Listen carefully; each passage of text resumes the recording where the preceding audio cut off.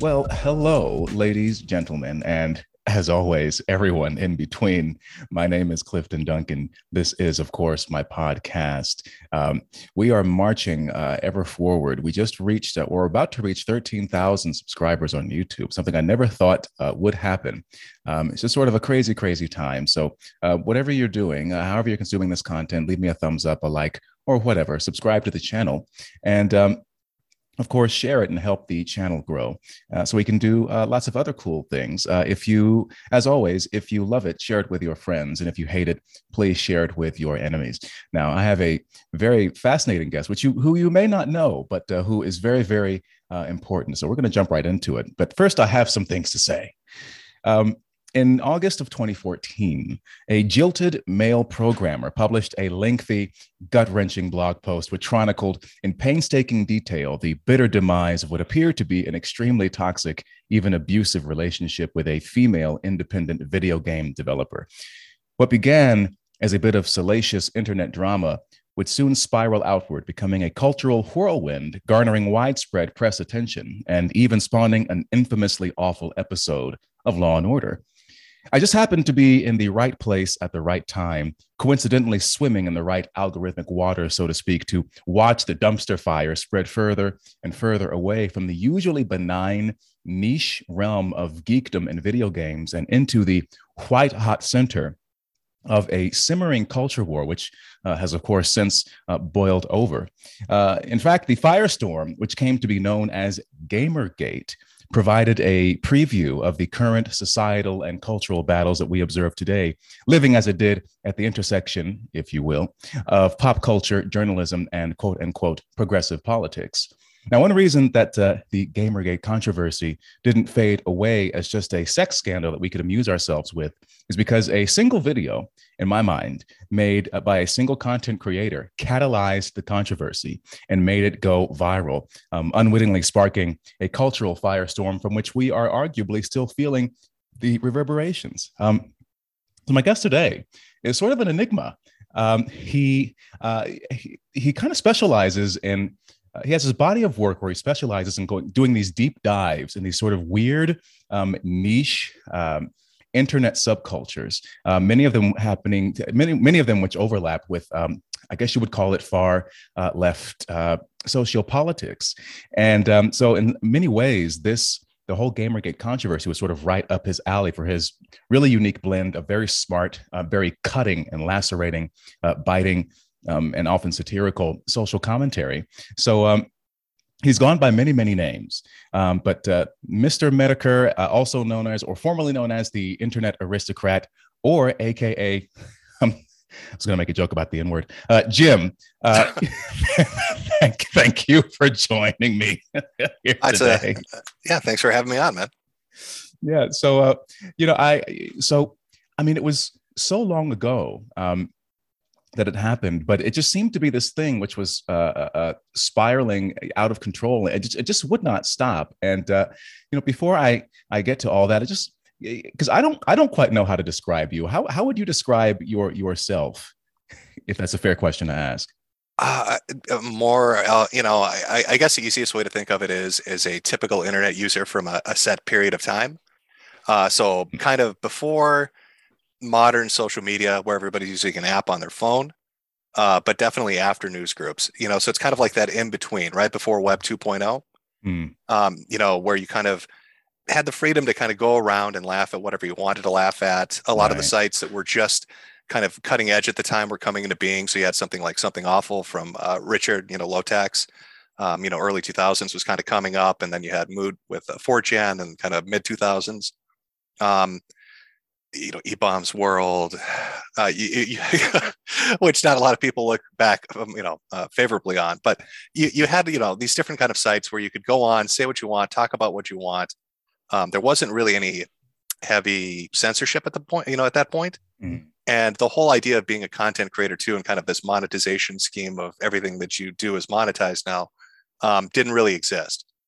So you just had a lot of mean but playful banter related to pretty much anything, and that's kind of the context in which I kind of came up, and that kind of flavored my perception of what the internet was like and kind of how to behave on the internet.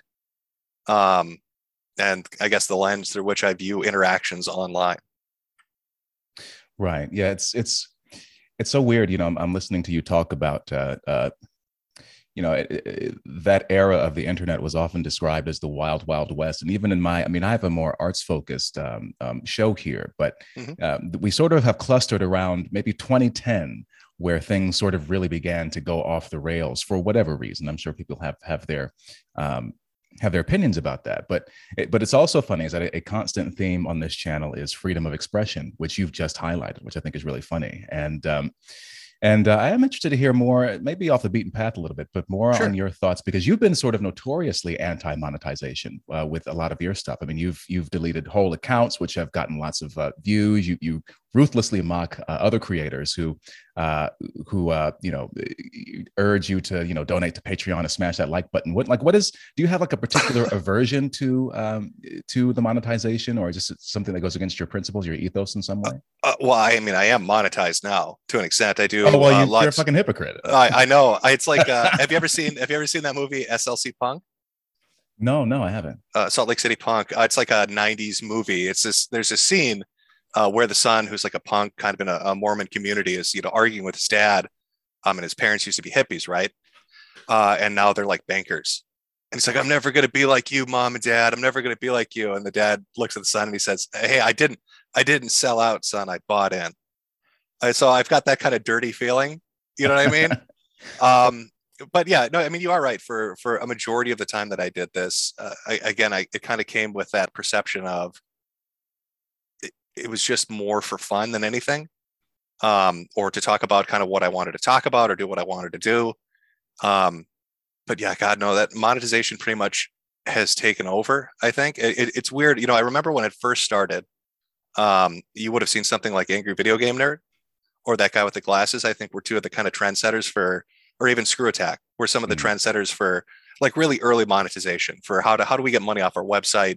How do we monetize our videos? They used the content creator, label too before a lot of people did. And I always thought, God, that's so weird. Why would you do that?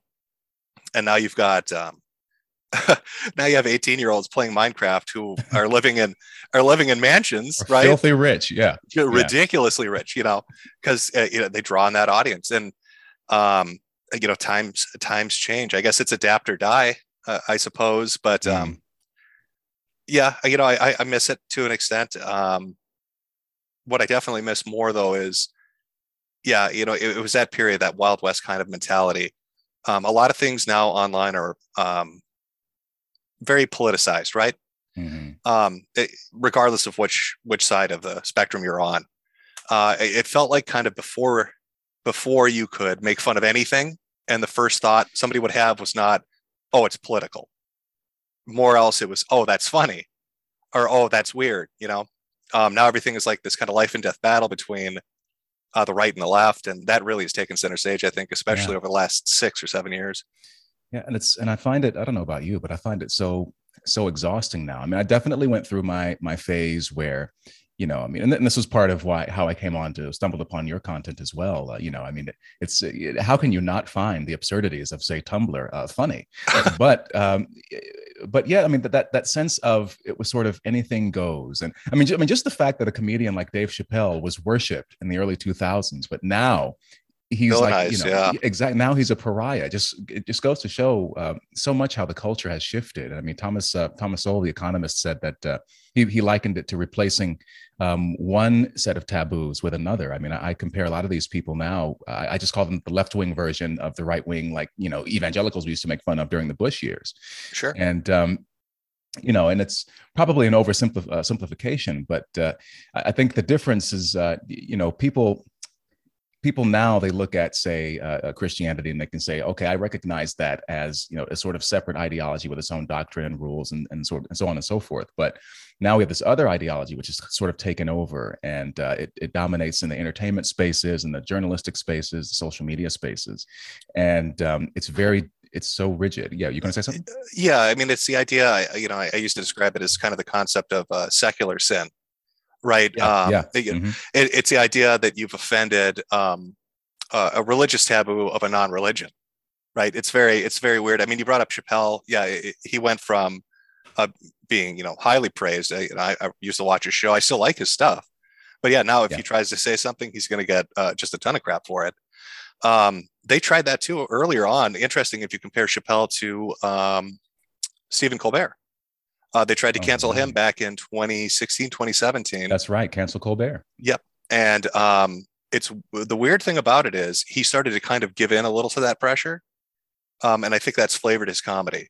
Because I remember Colbert when he used to do Strangers with Candy. And if you've watched Strangers with Candy, It's such a weird show. it's so bizarre. But I mean, the character he played was hysterical. It was a very funny bit, right? But I don't think he could do that nowadays with the audience that he's kind of cultivated. Whereas Chappelle, I think, could still do whatever he wants because he's like, what are you gonna do to me? I mean, this is a guy Chappelle's a guy that walked away from a ton of money, right? Yeah. Yeah. Just a ridiculous amount of money he was like, I'm just not going to do it. I have my reasons. This is why I'm walking away. But yeah, it's you brought up Tumblr, right? The idea of it was kind of funny, and it was very funny at the beginning. But one of the concerns I had back when I started doing Tumblrs, and it was back in like 2014, 2013, was that we were seeing a lot of young adults, 18 to 20, that were kind of putting forward these ideas of thin privilege, cultural appropriation, these different ideas, but they were taking these concepts to an absurd degree, right? So it wasn't just that, like cultural appropriation. You're not stealing the culture and then mocking the people, right? It's, we don't like your Halloween outfit. Or thin privilege wasn't, oh my God, you're just so cruel to people that are overweight for no reason. It was, oh, if a doctor tells me I need to be a little bit healthier, that's, oppression. So they were taking in this ridiculous, kind of degree, but they were getting it from their professors. And one of the interesting things I had found was there's a group called FIRE. I think it's a Foundation for Individual Rights and Education. Right. Started by this kind of like little Jewish guy from like the Bronx, kind of a left-leaning guy. And one of the interesting things he had said was, I was a hippie in the 60s. I remember we protested on college campuses. And at the time, it was very conservative. That was the pressure we had coming down on us. And he said, we were, protesting for free speech. He said, but the sad part was that when we finally got the positions of power, when we became the teachers and the professors and the deans, it wasn't free speech that we advocated for. It was our speech. And instead of, showing everybody how it should have been, we just became the conservatives, which we had, been denouncing up until that point. We swung the pendulum the other direction. And so that's what I kind of, hearing him say that and then watching happen on social media through Tumblr and other things with young college students, I thought, I can see where this is going to go. I can kind of parse out what's going to happen. You saw a bit of that too with Occupy Wall Street. This idea that, you have an underclass of people who are upset with the economic situation, right? That famous picture of all the brokers drinking champagne while people are protesting in the streets. But what's the image that you take away from that? It's somebody named Ketchup on Stephen Colbert talking about pronouns. Or you have a woman with a bullhorn screaming at people saying, no, we need to do a privilege stack. You can't speak if you're not oppressed enough. Right. So, it just sucked the momentum out of it. So, I mean, it was, 2013 to 2016 was a very weird period where the joke started to become a little too real, I think. Well, I just jotted down as you were speaking this idea of ideological infiltration in a way. And, it makes me think about that. I'm sure you've seen this meme go around where it's like, you have a group of people who establish, some sort of hobby or, some sort of subculture or enthusiasm, whatever, a fandom. And then you have a small group of people who come in. And initially, they seem to express the same interest as this particular group, but then once they become embedded, then they begin demanding things. Things go their own way. And what you were describing about the Occupy Wall Street thing, I mean, I've seen it. The same thing happened to, I mean, I guess maybe a decade ago, the big thing was like the atheist community, the secular community, sure, where it became atheism, not just atheism, but atheism plus. Yeah. And it became, so these people said, we need to also focus on, racism, sexism, homophobia, transphobia.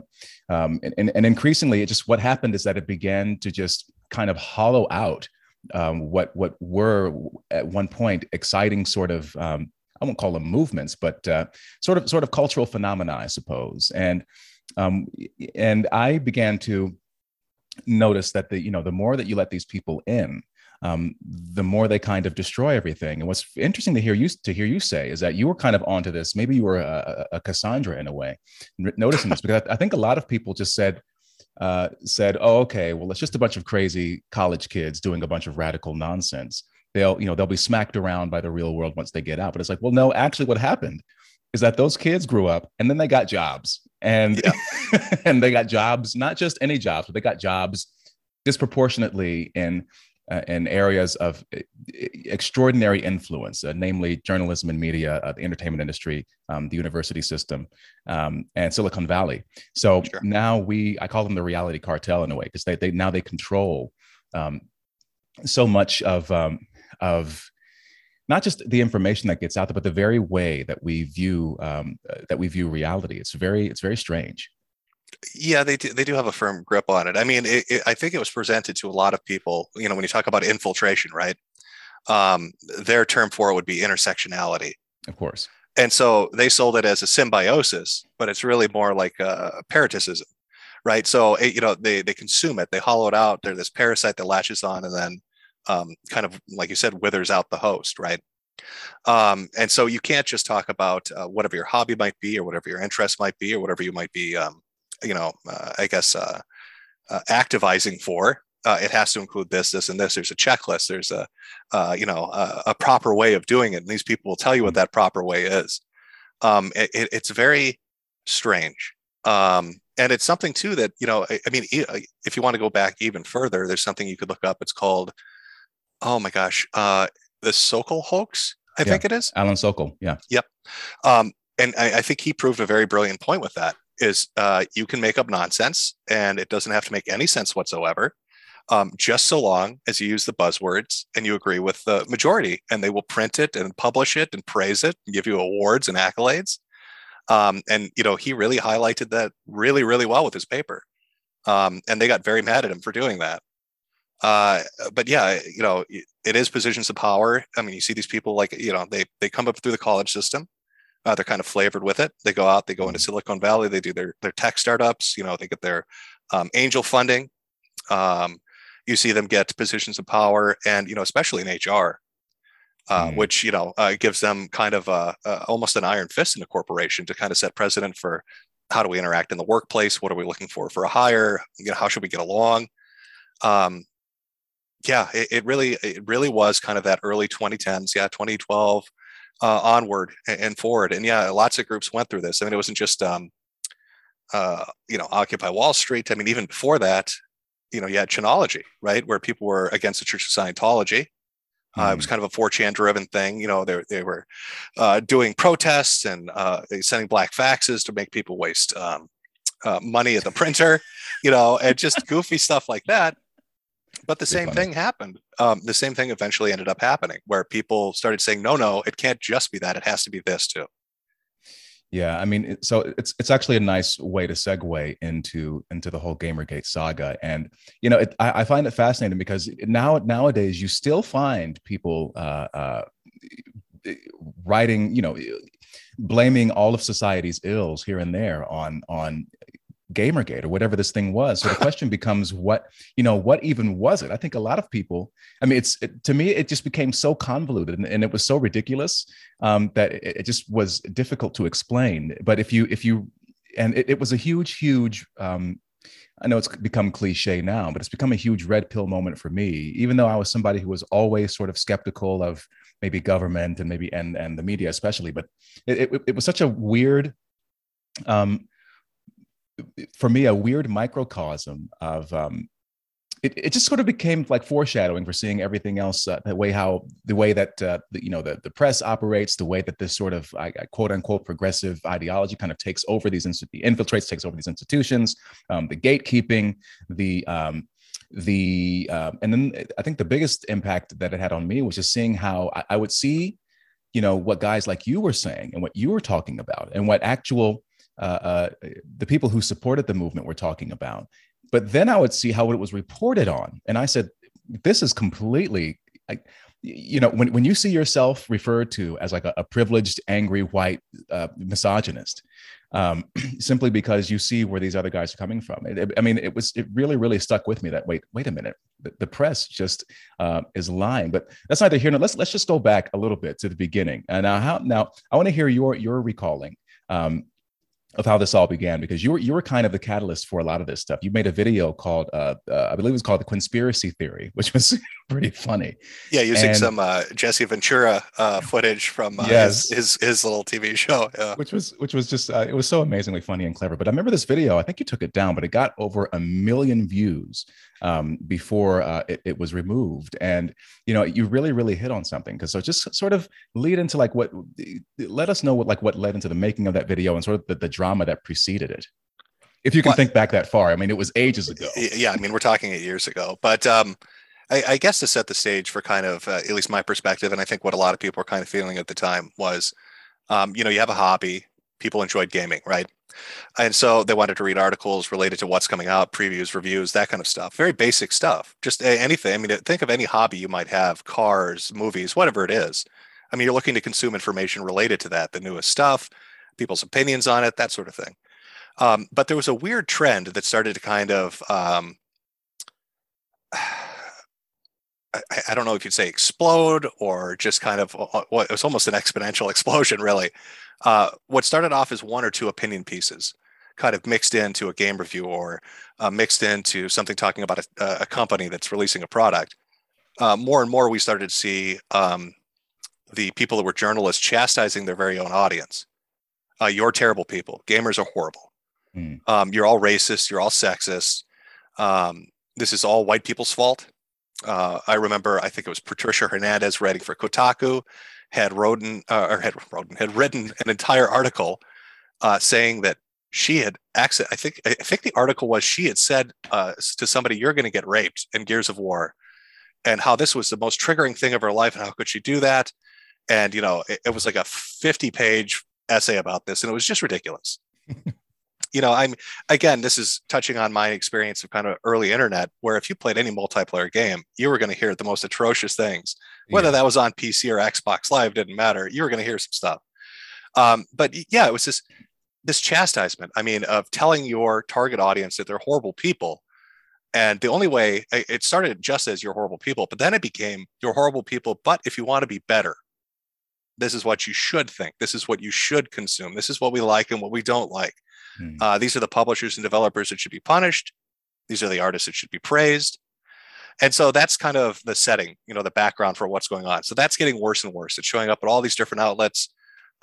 People have kind of gotten to the point where it feels like it's either completely corporate, where it's a sellout thing, with the Dorito Pope, where it's just Mountain Dew ads and nachos, or you're being yelled at for being a bad person. And so what happened was, this revolves around Zoe Quinn and a breakup with her ex, which, on its own wouldn't have mattered. Nobody would have cared. But it's what he talked about in his breakup letter. He started mentioning things in it. And so this started to kind of proliferate on 4chan and on Reddit. I remember reading about it on V, I think, a few days afterwards. And people were like, yeah, that's really weird. So I went to go read it. I was like, I wonder why everybody's so interested. I remember reading it. And then I remember going on social media and seeing people talking about it. And it just got me mad. I was like, here we are being told we're terrible people and everything we're doing is wrong. And, our hobby is garbage and we're garbage. And then, here's this situation where it looks like a game developer is getting favorable coverage because she has a romantic relationship with the people that are writing this stuff. And it really was like a touchstone for everybody's complaints about how incestuous the entire industry was, about how they faked a lot of what they talked about. It was virtue signaling. We didn't really have that term at the time, but when you look at a lot of the people writing stuff back then, you'd find accounts of them on forums saying just terrible stuff, but they'd write articles saying that you were a terrible person. I wish I could remember his name. There was one guy that said, I think it was Dragon's Crown. And there's a character in Dragon's Crown, a female that has just very enormous breasts. And he said, if you like this character, you're a pedophile. You're into lolicon. And people were like, what are you talking about? Do you not understand? Like, you understand how ridiculous that is, right? So, just goofy stuff. But, Yeah, But that's the character, it wasn't like an underage no, it was a woman, a grown woman, a 30-year-old with, I with mean, big ass titties. they were like triple Q. It was the most ridiculous thing you've ever seen. He couldn't be more wrong if he tried to be, right? And so um, I think one of the designers for the game said maybe you'd like this better, and he sent him a picture of half naked dwarfs hugging each other, and he got really mad about that. It's a very funny response, but um, so it was a very weird time. But yeah, reading that and then reading about the relationships and then hearing things. There's also a group at the time of game devs, indie game devs. I think it was the Young Capitalists, Mm. who also had an encounter with Zoe Quinn, and who said that she destroyed them. She used her connections to destroy them, ruin their chances at doing anything. They had written a lot of blogs about this. They covered it in the second video, I think. And that, her friends in the industry, the journalists had kind of helped her to kind of sink them. So, I mean, that was kind of the start of it. But one of the other major things that kind of set it off too was Mundane Matt was a channel that was kind of covering it at the time, Matthew Jarbo. And he had put up a single image from Quinn's game from the Steam store page was in his video. And she DMCA'd that, saying that was unfair to use. So let me just jump in real quick. So for those Sure. who don't know, Matt Jarbo, aka Mundane Matt, is a I think he still is an internet commentator, sort of kind of milk toasty, like Tim Pool with less edge. That's a good way to put it. Yes. And so and he had I guess he was more like a pop culture channel with a lot of sort of lukewarm takes about things, and he made a video about this, and that's when Zoe Quinn took it down, even though there was no violation. Yeah, there was nothing that was actionable on that. It was ridiculous. She did not like what he had to say. He was commenting on what was going on. And so, I had my initial take that I was going to do, had been working on the video, and then saw that Matt's stuff had gotten taken down by a fake DMCA, which made me angry. And I was like, it just kind of reached a boiling point, I guess, where it just was like, I'm sick of being told that, again, my hobby's garbage, that I'm garbage. I'm sick of these people acting like they have a moral high ground when it's pretty clear they're as dirty as everybody else. Mm. I'm sick of them flagrantly kind of abusing the system around them to kind of take down criticism or to silence people. One of the things really at the very start of Gamergate that you would see is, and this happened at a lot of subreddits, if you talked about it, you would see comments just destroyed. I think it was our Total Biscuit right at the time. And a few others where there were like thousands of comments. It was just pages and pages and pages, all deleted by moderators. You're not allowed to talk about it. Our gaming. And really quickly, Total Biscuit, aka John Bain, was a popular video games commentator who really became, I think, one of the most vocal and visible and maybe articulate proponents of the quote unquote consumers in this issue. But he sadly passed away some years ago. But just sort of trying to set the stage and give people who an idea of who people are. But please continue. Oh, no, yeah, that's fine. Jump in whenever you need to. But yeah, and he did. He got annoyed by it too, because he saw the same thing kind of everybody else had seen. So the story kind of breaks. People are making videos about it. It's being talked about on social media. I put my video up. It starts to gain traction. The actor Adam Baldwin ended up seeing it, and he was the one that used the term Gamergate. Nobody else did. So I mean, right. he put that up on Twitter to share the video, and then used hashtag Gamergate, and that's kind of what kickstarted the whole thing into getting a wider audience. Yeah, and it's, first of all, of course, it had to be a Baldwin to kind of kick off the show. Right. Yep. But yeah, and it's weird because what I remember at the time when it all, I mean, I literally just happened to be like in the right place at the right time, seeing all this stuff kind of unfold.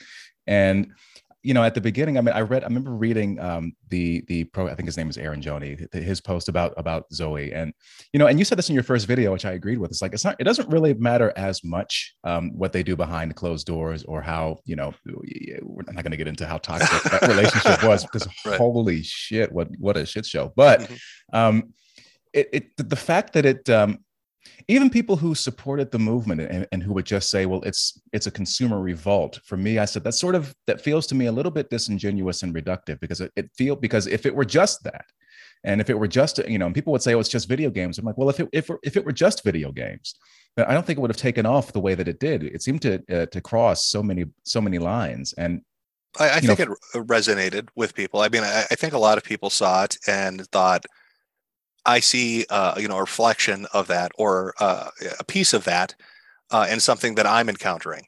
hmm, Right? I can see it either on the horizon coming down, or I'm in the midst of it already myself, whether I'm in academia, or this is a workplace thing, or in the banking sector, or finance, or maybe I'm a big comic book fan, and I'm like, hey, things are maybe the industry is going to go that direction, or anime. What if the translators decide they want to start doing goofy stuff? And I mean, we're kind of at that point now too, where you look at, especially with comics, oh yeah. kind of what's happened with that. Um, so yeah, I think a lot of it made people kind of pay attention and be like, is this going to happen to me, or is it already happening to me? And again, I think people don't like the idea of a group of people having a position of authority, even if it's something as perceived as minor as just games journalism, where they're calling the shots behind the scenes. Because you had a lot of closing the ranks. I mean, you talk about how this was covered in the press. They all hit with articles that came out within minutes of each other, with the exact same titles, with the exact same Yeah. bylines. And you had people trying to deny it, like Stephen Totillo, right, from Kotaku, saying, "Oh, there's no conspiracy here. This isn't happening. You guys are just imagining things." Well, it was weird because then, it was like week after week, there were all these revelations that would come out about things that were kind of going on behind the scenes. And the articles you're talking about, I mean, because I was talking about, I mean, for instance, I mean, ABC's Nightline had probably one of the most downvoted videos on YouTube when they covered it, when they featured, I think it was Anita Sarkeesian Sure. in one of their videos about this. So, it worked its way up, not just to Nightline, but to like Law and Order and all this other stuff.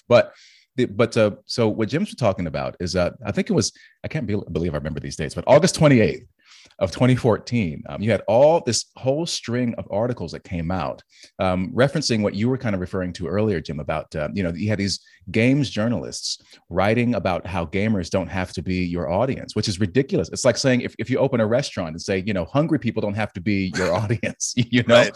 and and I think it struck a lot of people as quite bizarre that all these articles came out at the same time. So then it came out, maybe a week or so later, that there was actually what was it called, Game Journal Pros or something like that. Yeah, it was a group of them together discussing what to write and how to write it. Yeah. Right, and what not to write about, and crucially as well.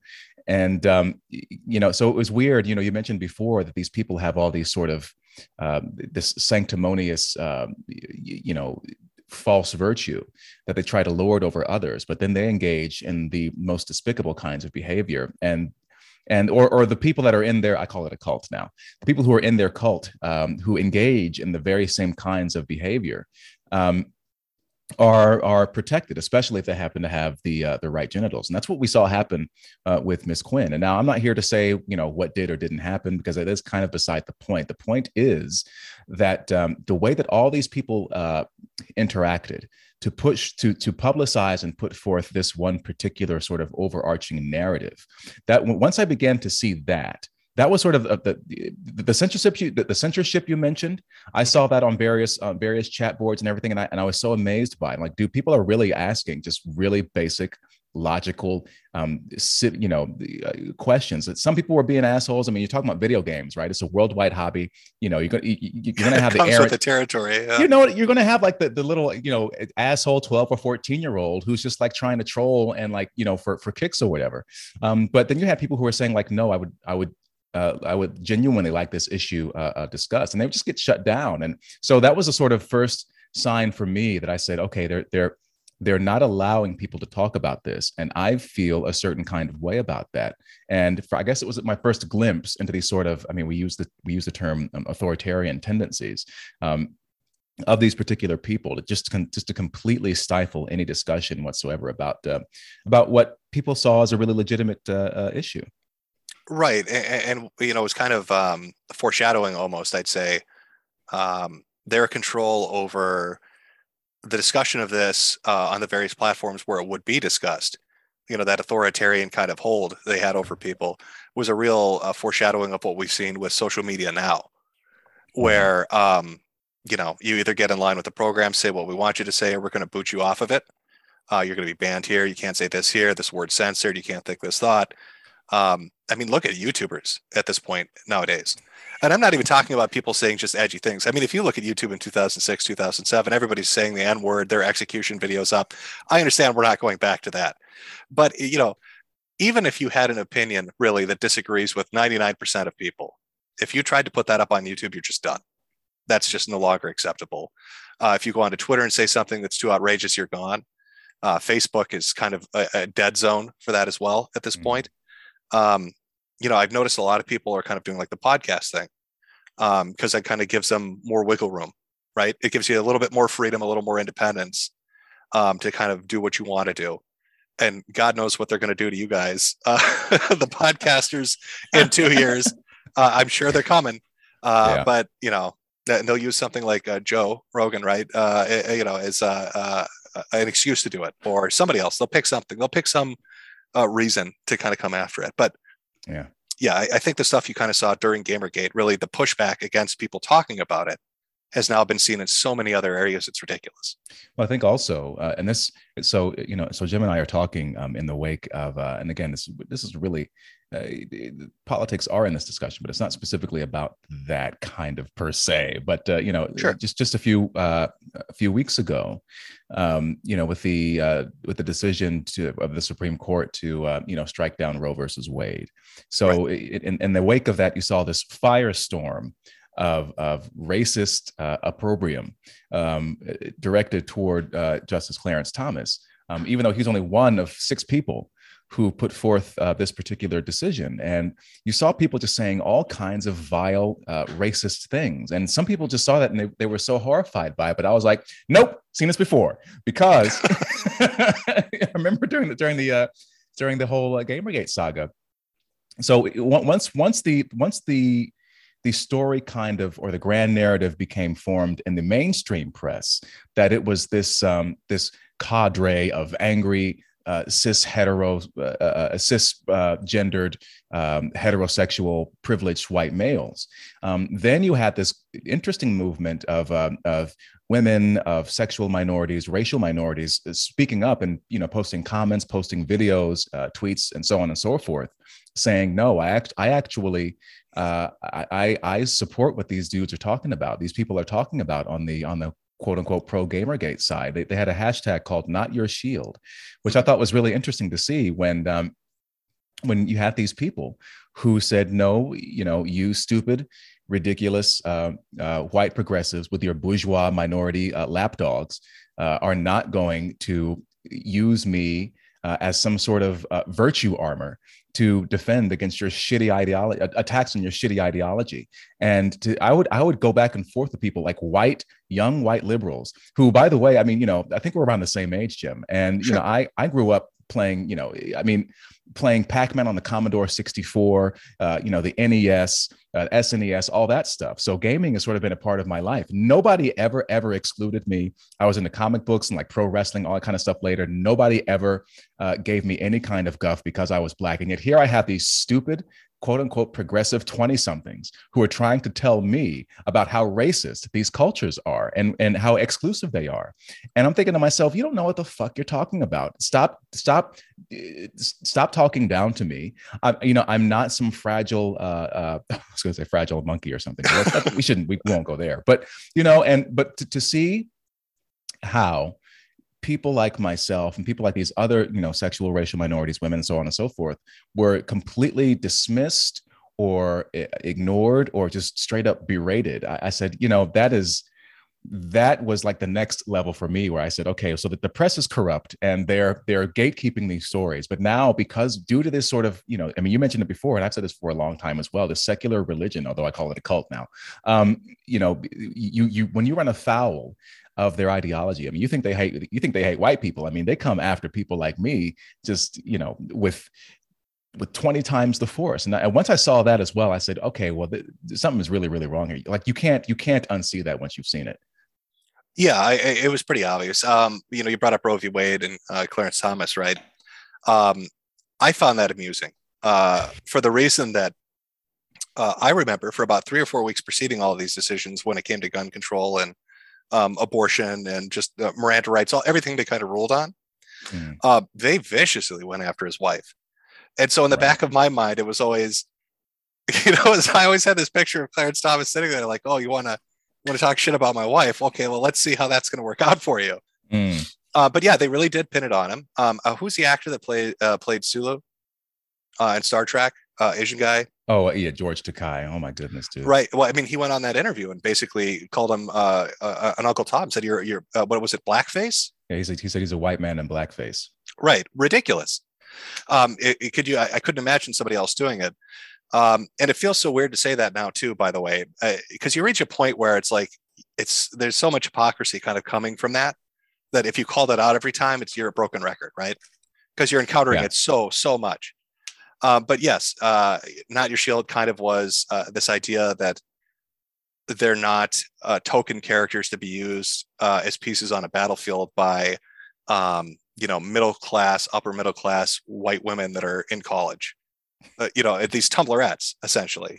The same people I was kind of making fun of are now the ones leading this battle cry, and you kind of saw that too. You saw in these kind of news outlets a lot of 20 to 25-year-old white middle class, heavily female but male too, writing from the perspective of let us tell you, black man, let us tell you, Mm. Latina woman, let us tell you, gay guy, what you should think, feel, act, and how you should be mad about this. Because white people, it's very weird when you've got a white person telling you white people are the enemy, and white people are awful and white people lie. You should be like, wait a minute, then why am I listening to you, buddy? Right. Well, it always rings so unbelievably hollow because, if you truly believed in ideas of like white privilege or whatever, then you would just say next time you see me come along, you would just give me your money, give me your house, give me your wife. Oh, You they'll would just, never, they never do that. It's always yeah. interesting. The one thing they like to stay away from is class. They never want to talk about working class, Mm. economic factors, any of that. It's always something that's out of your control. The skin you're born with, the sex you're oriented towards, that kind of thing.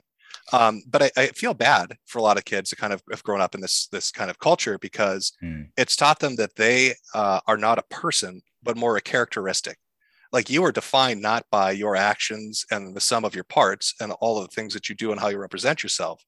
You are merely represented by the fact that you are gay, or you're black, or you're transsexual, or you're this, or you're that, whatever button or switch or lever or pin or whatever.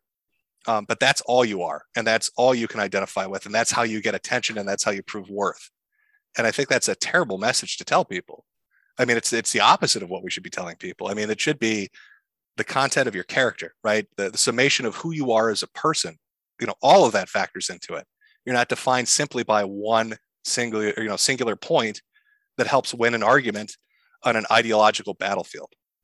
Well, I mean, I actually think it's, I have sympathy for the younger people in a different way. In that, you mentioned actions, but you can take all the actions, the noble actions in the world, like in your life. But now we live in an era where you can have a single moment captured, on camera, and if it doesn't even have to go viral, it just has to go, spread around your town or whatever, and that will become what defines you in the minds of a lot of people. And so there is this, I have sympathy in that they'll be defined by their actions, but also by, like, they'll be defined by actions that we probably took when we were kids, or young people, or stupid or more immature. Sure. But now it lives on forever, and in infamy, because it's on the internet now. So there's this level of perfectionism, and a rigid, a desire to remain within the bounds of what's socially acceptable now. But it's like almost on steroids because everything's so overexposed. And now these people don't have the opportunity to really mess up and muck around and get dirty and kind of make mistakes in the way that the way that we did. Well, yeah, youth is about making mistakes.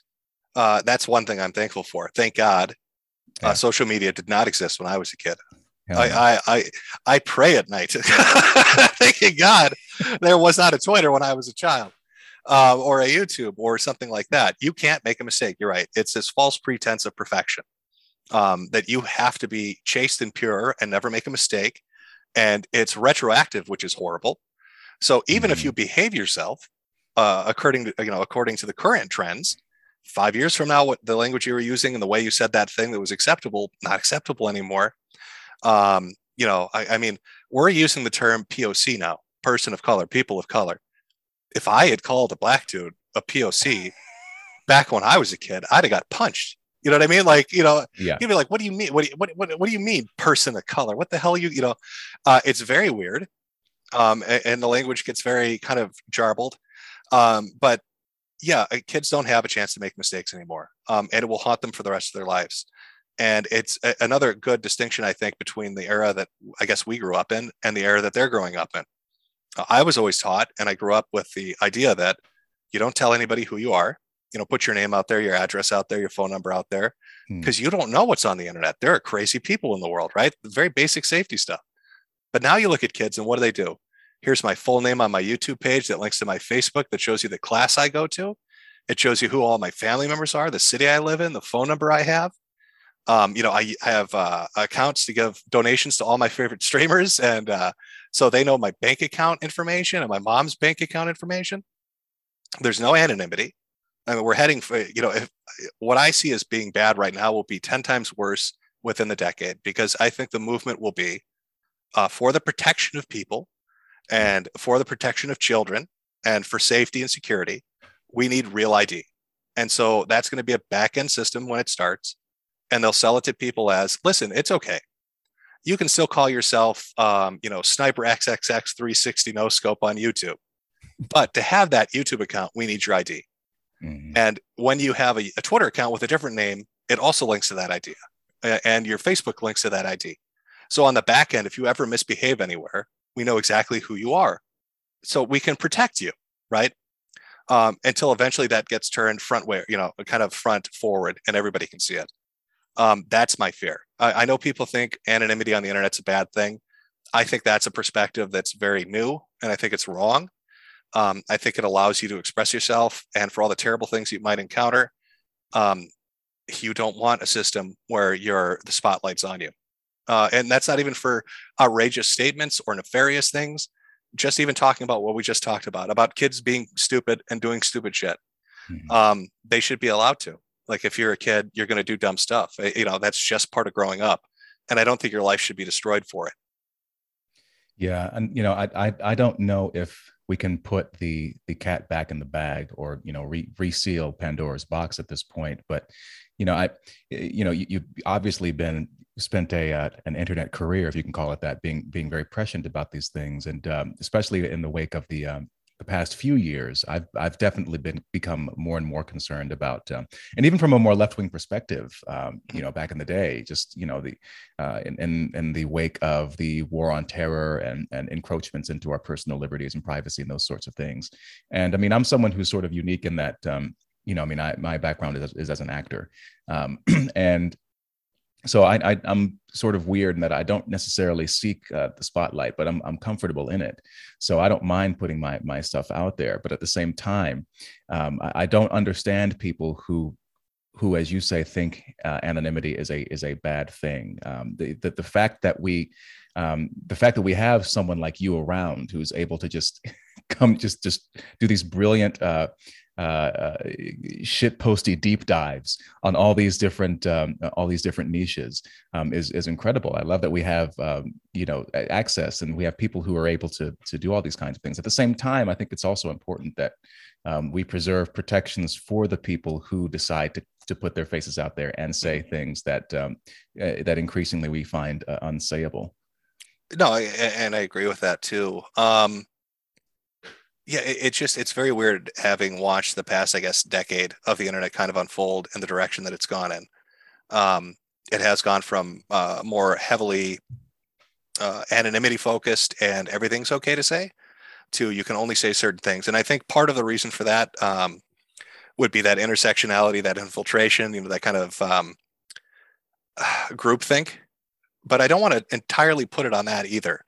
I mean, I think there are other players that are part of this. I think part of it's corporations. Mm. I think a lot of corporations see the internet and it's this huge marketplace, And, I've said this before and I won't say it in the same language because I don't know where you're broadcasting this. So I don't want to mess up anything for you. But it's hard to sell a Toyota when 20 people in the comments are screaming the N word, right? So, Yeah.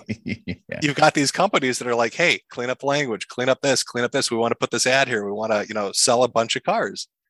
So they have a vested interest in kind of cleaning up how things are presented. And then you have the government as well. With all their different, because the government's bureaucracy, so you've got 300,000 different departments all fighting each other. Mm-hmm. And I used to describe it as almost I said, not all conspiracies are people in a back room together smoking cigars, coming up with terrible plans. Sometimes it's a serendipitous conspiracy where you've got different actors that have a similar goal who along the way happen to notice one another. And they're like, hey, that's fantastic. So you've got corporations that want to clean for business. You've got government that wants it clean to take care of, quote unquote extremists. And then you've got ideological groups that want it clean. And they're looking around and like, I agree with you and I agree with you. And let's do this push. And so it looks like this wall of kind of opposition coming towards you when you're just this little guy who wants to say something on your YouTube channel, or you want to say something on your Twitter, or you want to just say a gamer word in your TF2 match, right? And it's just kind of overwhelming. I guess would be the best way to put it. It's become overwhelming to try to do things online anymore. I mean, not only do I feel bad for kids who aren't going to be able to grow up and make mistakes, I feel bad for kids that are not going to be able to be creative. I mean, you said you're kind of into arts, acting, that kind of stuff. Think about the kid that wants to do film. Think about the kid that wants to do music. Think about the kid that wants to do something that's expressive, and how stifling that's going to be, because that's going to put over their head a limit on what direction that ever can take. Well, this is why I began to open my mouth. So I was in New York for a long time, and I was pretty much on my way doing all the things that you should be doing off Broadway and on Broadway and television, and I began to. It's funny because I had all of the Gamergate stuff in the back of my mind, as we were going forward. Then 2 years after that, we had the whole Trump phenomenon. And which just completely broke the brains of everybody, almost everybody. I mean, not me, obviously, in the entertainment industry. And it was just remarkable to watch everyone just have these complete, utter meltdowns. And, you would see people that were otherwise really highly functional, highly intelligent people just kind of go off the deep end. But, so I'm thinking about, I have the wool pulled from my eyes, I should say, not over my eyes, from my eyes because of Gamergate. And then, so I already went into the whole the Trump phenomenon with fewer blinders on and saying like, there's something that's kind of weird about this. And I know they're lying about a lot of what he's doing, yada, yada, yada. And so I wasn't as pressed about everything, but I saw what was happening with the comic industry. And then it made me think about, Atheism Plus and, what happened in gamer culture. And I said, now these people, and it was weird because I got out of my fancy acting school in 2009. And back then, which wasn't even that long ago, but back then, it was a different it was a different atmosphere. And increasingly, it's now to the point where, I mean, the casting breakdowns would say masculine presenting, what masculine presenting male or whatever. And you have to, when you're gathering for a new play or a new production or whatever, they do a meet and greet the first day, and you introduce yourselves and what role you take in the production. And so you'd have people say, okay, increasingly you would have people say like, okay, we're going to go around the room, we're going to say our pronouns now. And I managed to weasel my way out of it because, my view on that is that I don't participate in the sort of pronoun thing for the same reason that as an atheist, I don't participate in prayer circles. It just, it's not my belief system. But I began to see increasingly, and then as an actor of color, as they say, I would just get these scripts, and it's like, dude, I've got like 2 decades worth of training. I mean, of experience. I've got elite level training, but I don't want to be a mouthpiece for an ideological perspective, which I completely reject, and which, it makes acting no fun because, again, you're there just to be a mouthpiece for a bunch of nonsense that would stop the story cold, and it wouldn't give you can't. you can't give any of your minority characters any kind of depth now because someone's going to complain about it somewhere, and they're afraid of it. So they have to make everybody perfect and flawless. And nobody wants to see perfect and flawless people. They want to see people like themselves because we all are flawed. Exactly. And I just, I began to see these things, especially in the wake of George Floyd's death. That was another thing as well. The industry just said all of a sudden, we are a racist industry. I'm like, dude, my entire career since I was 19, people have been like, dude, you're going to go far if you work hard. But then I never asked for any accolades or any kind of special recognition for, being a person of color and doing what I was doing. But this ideology kept kind of taking over and taking over. And I just said, I felt more and more alienated. So I'm just saying all this to say, like, from the inside, experiencing it kind of sucked all the joy out of a lot of this stuff for me, because I'm like, I'm not really with any of this stuff, but because of that, I'm a pariah. Yeah, it has taken away the aspect of what is fun and what is not. I mean, I could see that in a professional setting and just in basic daily interactions. Like, everybody has to be on guard now. And, I don't, some people, I guess, depending on your political ideology, would say, well, that was the intention. But whether or not the intention or not, it's like you have to put everything you do and say and think through a filter first. Is this acceptable? Can I say this? Can I think this? And it's so damn tiring, isn't it? Yeah. It's just so damn tiring. Like, I want to be able to sit down with people and talk to them like they're people. And, it's nice that there are still people like that. But more and more, yes, it is. Oh, well, you said this in this way, and because you said this in this way, you didn't use the proper pronoun dance for this, so you must be a terrible person. Where if this were 20 years ago and the pronoun dance wasn't there, they would have been agreeing with you. Oh, yeah, no, I get your point. Yeah. So, it's just, I don't want to have to put on this fake facade of putting a filter on to appease some kind of. You're asking me to put a lot of effort in, I guess is what I'm saying. Like, you're a stranger, right? We meet, you're a stranger. And you want me suddenly to know about your genitalia. It's a very weird opener. Right? Like, I mean, I wouldn't go into a club to meet a chick and be like, hey, I have a penis. It's a very weird thing to do. But like, that's how strange it is. That's what the interaction on the street is with a stranger now, is like, oh, what, am I using the right pronoun? Am I using the right terminology?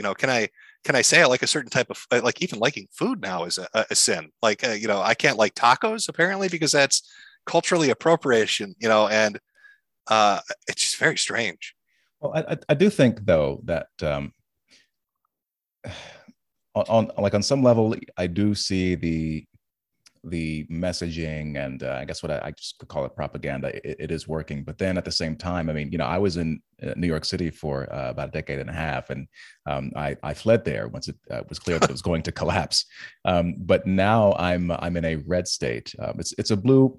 I'd say it's more purple. It's leaning more blue lately, but once once I was actually out of that sort of really, really deep blue environment and just out in the world, interacting with normal people, the average everyday person, whether they're driving an Uber or they work at the checkout line at Walgreens or whatever.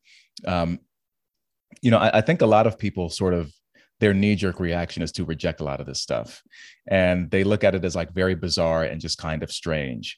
And I think increasingly as we I mean, you mentioned before your concerns about an overarching kind of, I don't know if we call it surveillance state, but the sort of digital prison, these digital handcuffs. That is, I mean, that's always been a concern for me. I mean, you even had mentioned kind of your early days and your wariness towards Bush, right? With the stuff like Patriot Act, stuff like that. And I'm there with you. Like, the idea that the government would have this kind of control mechanism over people. And I think a lot of people didn't really pay attention to what the government and whistleblowers were saying. And I'm not talking about just like people like Snowden. I'm talking like Applebaum and others that were saying, hey, it's not just your software that's compromised, it's your hardware. Like, they're putting stuff in your hardware, your CPUs, your GPUs, even your data cables that you wouldn't think is possible, but it's there. And on top of that, it's not just a partisan thing too, because for the Patriot Act, then Barack Obama comes in and signs the National Defense Authorization Act. That blew me away. So that I a lot of people got angry with Trump, right? Because here he comes in and he doesn't really do away with a lot of the censorship they thought he was going to do away with. I felt that way with Obama. Here comes, this is how he was perceived at the time: a young black Kennedy. He's coming in with a Right. public mandate. Right. He's got everybody behind him, man. He's got the votes, he's got the politics, the machines behind him. He's going to come in and he's going to get rid of all this dirty stuff that's there. He promised he's going to get rid of it. Patriot Act gone. We're not going to have people getting tortured in black sites out of the country anymore. Right. He's going to fix it. He's promised us he's going to fix it. He's not a part of the system. He's a young guy, young energy, new ideas, new everything. And yeah, he comes in NDAA of 2012, 2013, like he just he doesn't care. Just it's the same thing. And that was a black pill. That was a very disappointing thing. And I think really I would almost say the last 20 years for a lot of people have probably been eye-opening. I mean, it's not new to say that politicians let you down, but I think it's regardless almost of your political party. I think everybody has kind of sat there and thought, man, the Republicans came in and they wanted to basically put us in this panopticon in relation to, in response to terrorism. Then the Democrats came in and they just made it worse. And then the Republicans came in and they made it even worse. And now here come the Democrats again and they're making it even worse. It's almost like none of them care. None of them care about us. And it's just, it's politics and glad handing and tech companies and donors, and they don't care about the little guy, the little citizen who's like, hey, I'm getting a little nervous with all these, freedoms you're taking away and all these cameras you're installing in my house and, all this stuff that you're putting in. And I'm sorry to jump in, but yeah, the panopticon thing, the surveillance state stuff, that's always been a big issue for me. I've always wanted a politician. You want my vote, that's how you get it. I don't care what political party you're a part of. If you're the guy or woman, whatever, that comes in and says, hey, this is all bad and let's just get rid of it, I'll vote for you day one. Yeah, but I hate to be too black-pilled, as you say, about these kinds of things. It seems now that the rot is just so deep. I mean, as you were speaking, it made me think about, I don't think I've said this publicly, but I feel like Barack Obama may have damaged our sort of people's enthusiasm for politics for a long time to come, because I voted for him when he was elected. I called my grandmother. It's one of my last conversations with her. She was born in 1936. You never thought that she would see someone like Obama become elected. And I'm in New York City, and I'm crying in the middle of this bar. We all erupted, and it was a great ride home actually back to Queens. I was in Lower Manhattan, and so it was hilarious because we were all on the subway trains, just cheering or whatever. Then the train would stop, doors would open, you would hear people screaming into the train, we'd scream back out to the train. Like, everybody was so excited about it. And then his first 100 days, I was like, oh man, he's really doing it. But then it's like, okay, now he's not going to close Guantanamo. Oh, now he's presiding over a kill list. Oh, now he's droning people overseas. Oh, now he's destroying Libya and North Africa. Like, what the hell is going on? And and it just I just had to kind of detach myself for a while, because it just seemed that as the great Michael Jackson once said, they don't really care about us. But at the same time, especially given all the shenanigans of the past couple of years, and I look at the response to the kind of material that I put out, which is, like I said, it's more arts and culture focused. But it seems to me that a lot of the conversations that I'm seeing had in quote unquote this space or whatever, people are noticing something is really, really wrong and going really wrong. And I think they're tying it back not just to this particular ideology we've been lampooning this entire conversation, but also an increased reliance on, as you were saying, technology. We're straying further and further away from ideas of, at least in the arts and culture, ideas of beauty, transcendence, meaning is what we're kind of getting back towards. And I think slowly but surely people are awakening to this idea that there's something more to life than all these cool gadgets. There's got to be something more to life than whoever is running for the next election or whatever laws are being passed. There's something deeper there, and that's more valuable than perhaps all these leaders or whatever who say they're going to make things more convenient for us if we just install this app, or for our safety and security, we need to input our information. I think maybe people are pushing back and saying no, F this. We want to be free. We hold freedom as as paramount to everything else. And this is what we need. We want more reality. We want more freedom. I mean, I don't know if you see it, but I'm kind of seeing maybe a shift, the pendulum shifting the other way a little bit, just to kind of, maybe wrap things up on a more white pilled note. Well, yeah, I definitely do think that there is a generational cycle. Um, you know, uh, it's debatable on how long it takes for a change to kind of take place or kind of make itself known. I think that I guess the simplistic way to look at it is children will always want to be the opposite of their parents. So if we have a generation raised on the idea of all this silly stuff and all this oversight, then you would hope their rebellion would take the form of we reject that entirely, right? And that the generation that's coming up and the one that'll come after it will be opposed to kind of what we're being subjected to. So yes, white pill definitely in that regard. My only problem with that is it's going to take them a while to grow up to do that, and so I think it's going to get worse before it gets better. Um, but I know there are a lot of political differences in the country, and it's weird to try to have a conversation about something like this without letting it become purely political, right? Mm-hmm.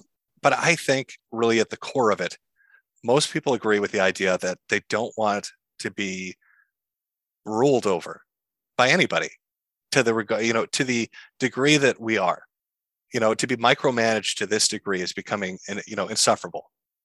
You talked about the aspect of, wanting to kind of re-engage with the idea of beauty and stuff like that. And yes, the ideology or the thing we're being sold right now is we can't respect that which is beautiful because for something to be beautiful, we must acknowledge something is ugly. Or something is better than something else. Right. And so we can never allow that because everything must be equal and equitable. Right. And so we can't recognize extraordinary things. And that's sad. There are extraordinarily beautiful things. Human interaction, I think, is, a valuable thing.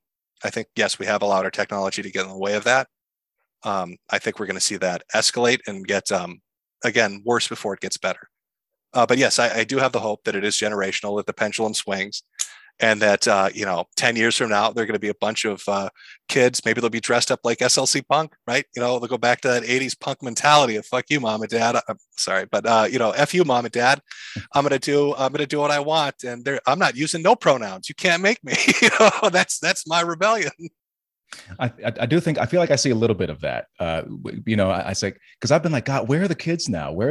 Where's Gen Z fall in all of this? Where's Generation Alpha going to come in and be like, this is so fucking lame? Right. Like, it's like, yeah, dude, we get it. Like, not everybody fits into these boxes. That's why kind of with my intro, I'm kind of tongue in cheek saying everyone in between, ladies and gentlemen, because you got to acknowledge that, I think. But at the same time, it's like, dude, this is so dumb and y'all are so lame and we're going to push back against this. And that's what I'm hoping. I hope against hope that is what happens. Jim, how can people find you or get in touch with you or see what are you up to these days so people can follow you in your shit posting ways? Oh, well, yeah. I mean, I've been trying to keep that high energy kind of white pill happy mentality. So I do, kind good of for you. Yeah, I do a once a month kind of recap stream on my YouTube channel. They can find it there at Mr. Medicare on YouTube.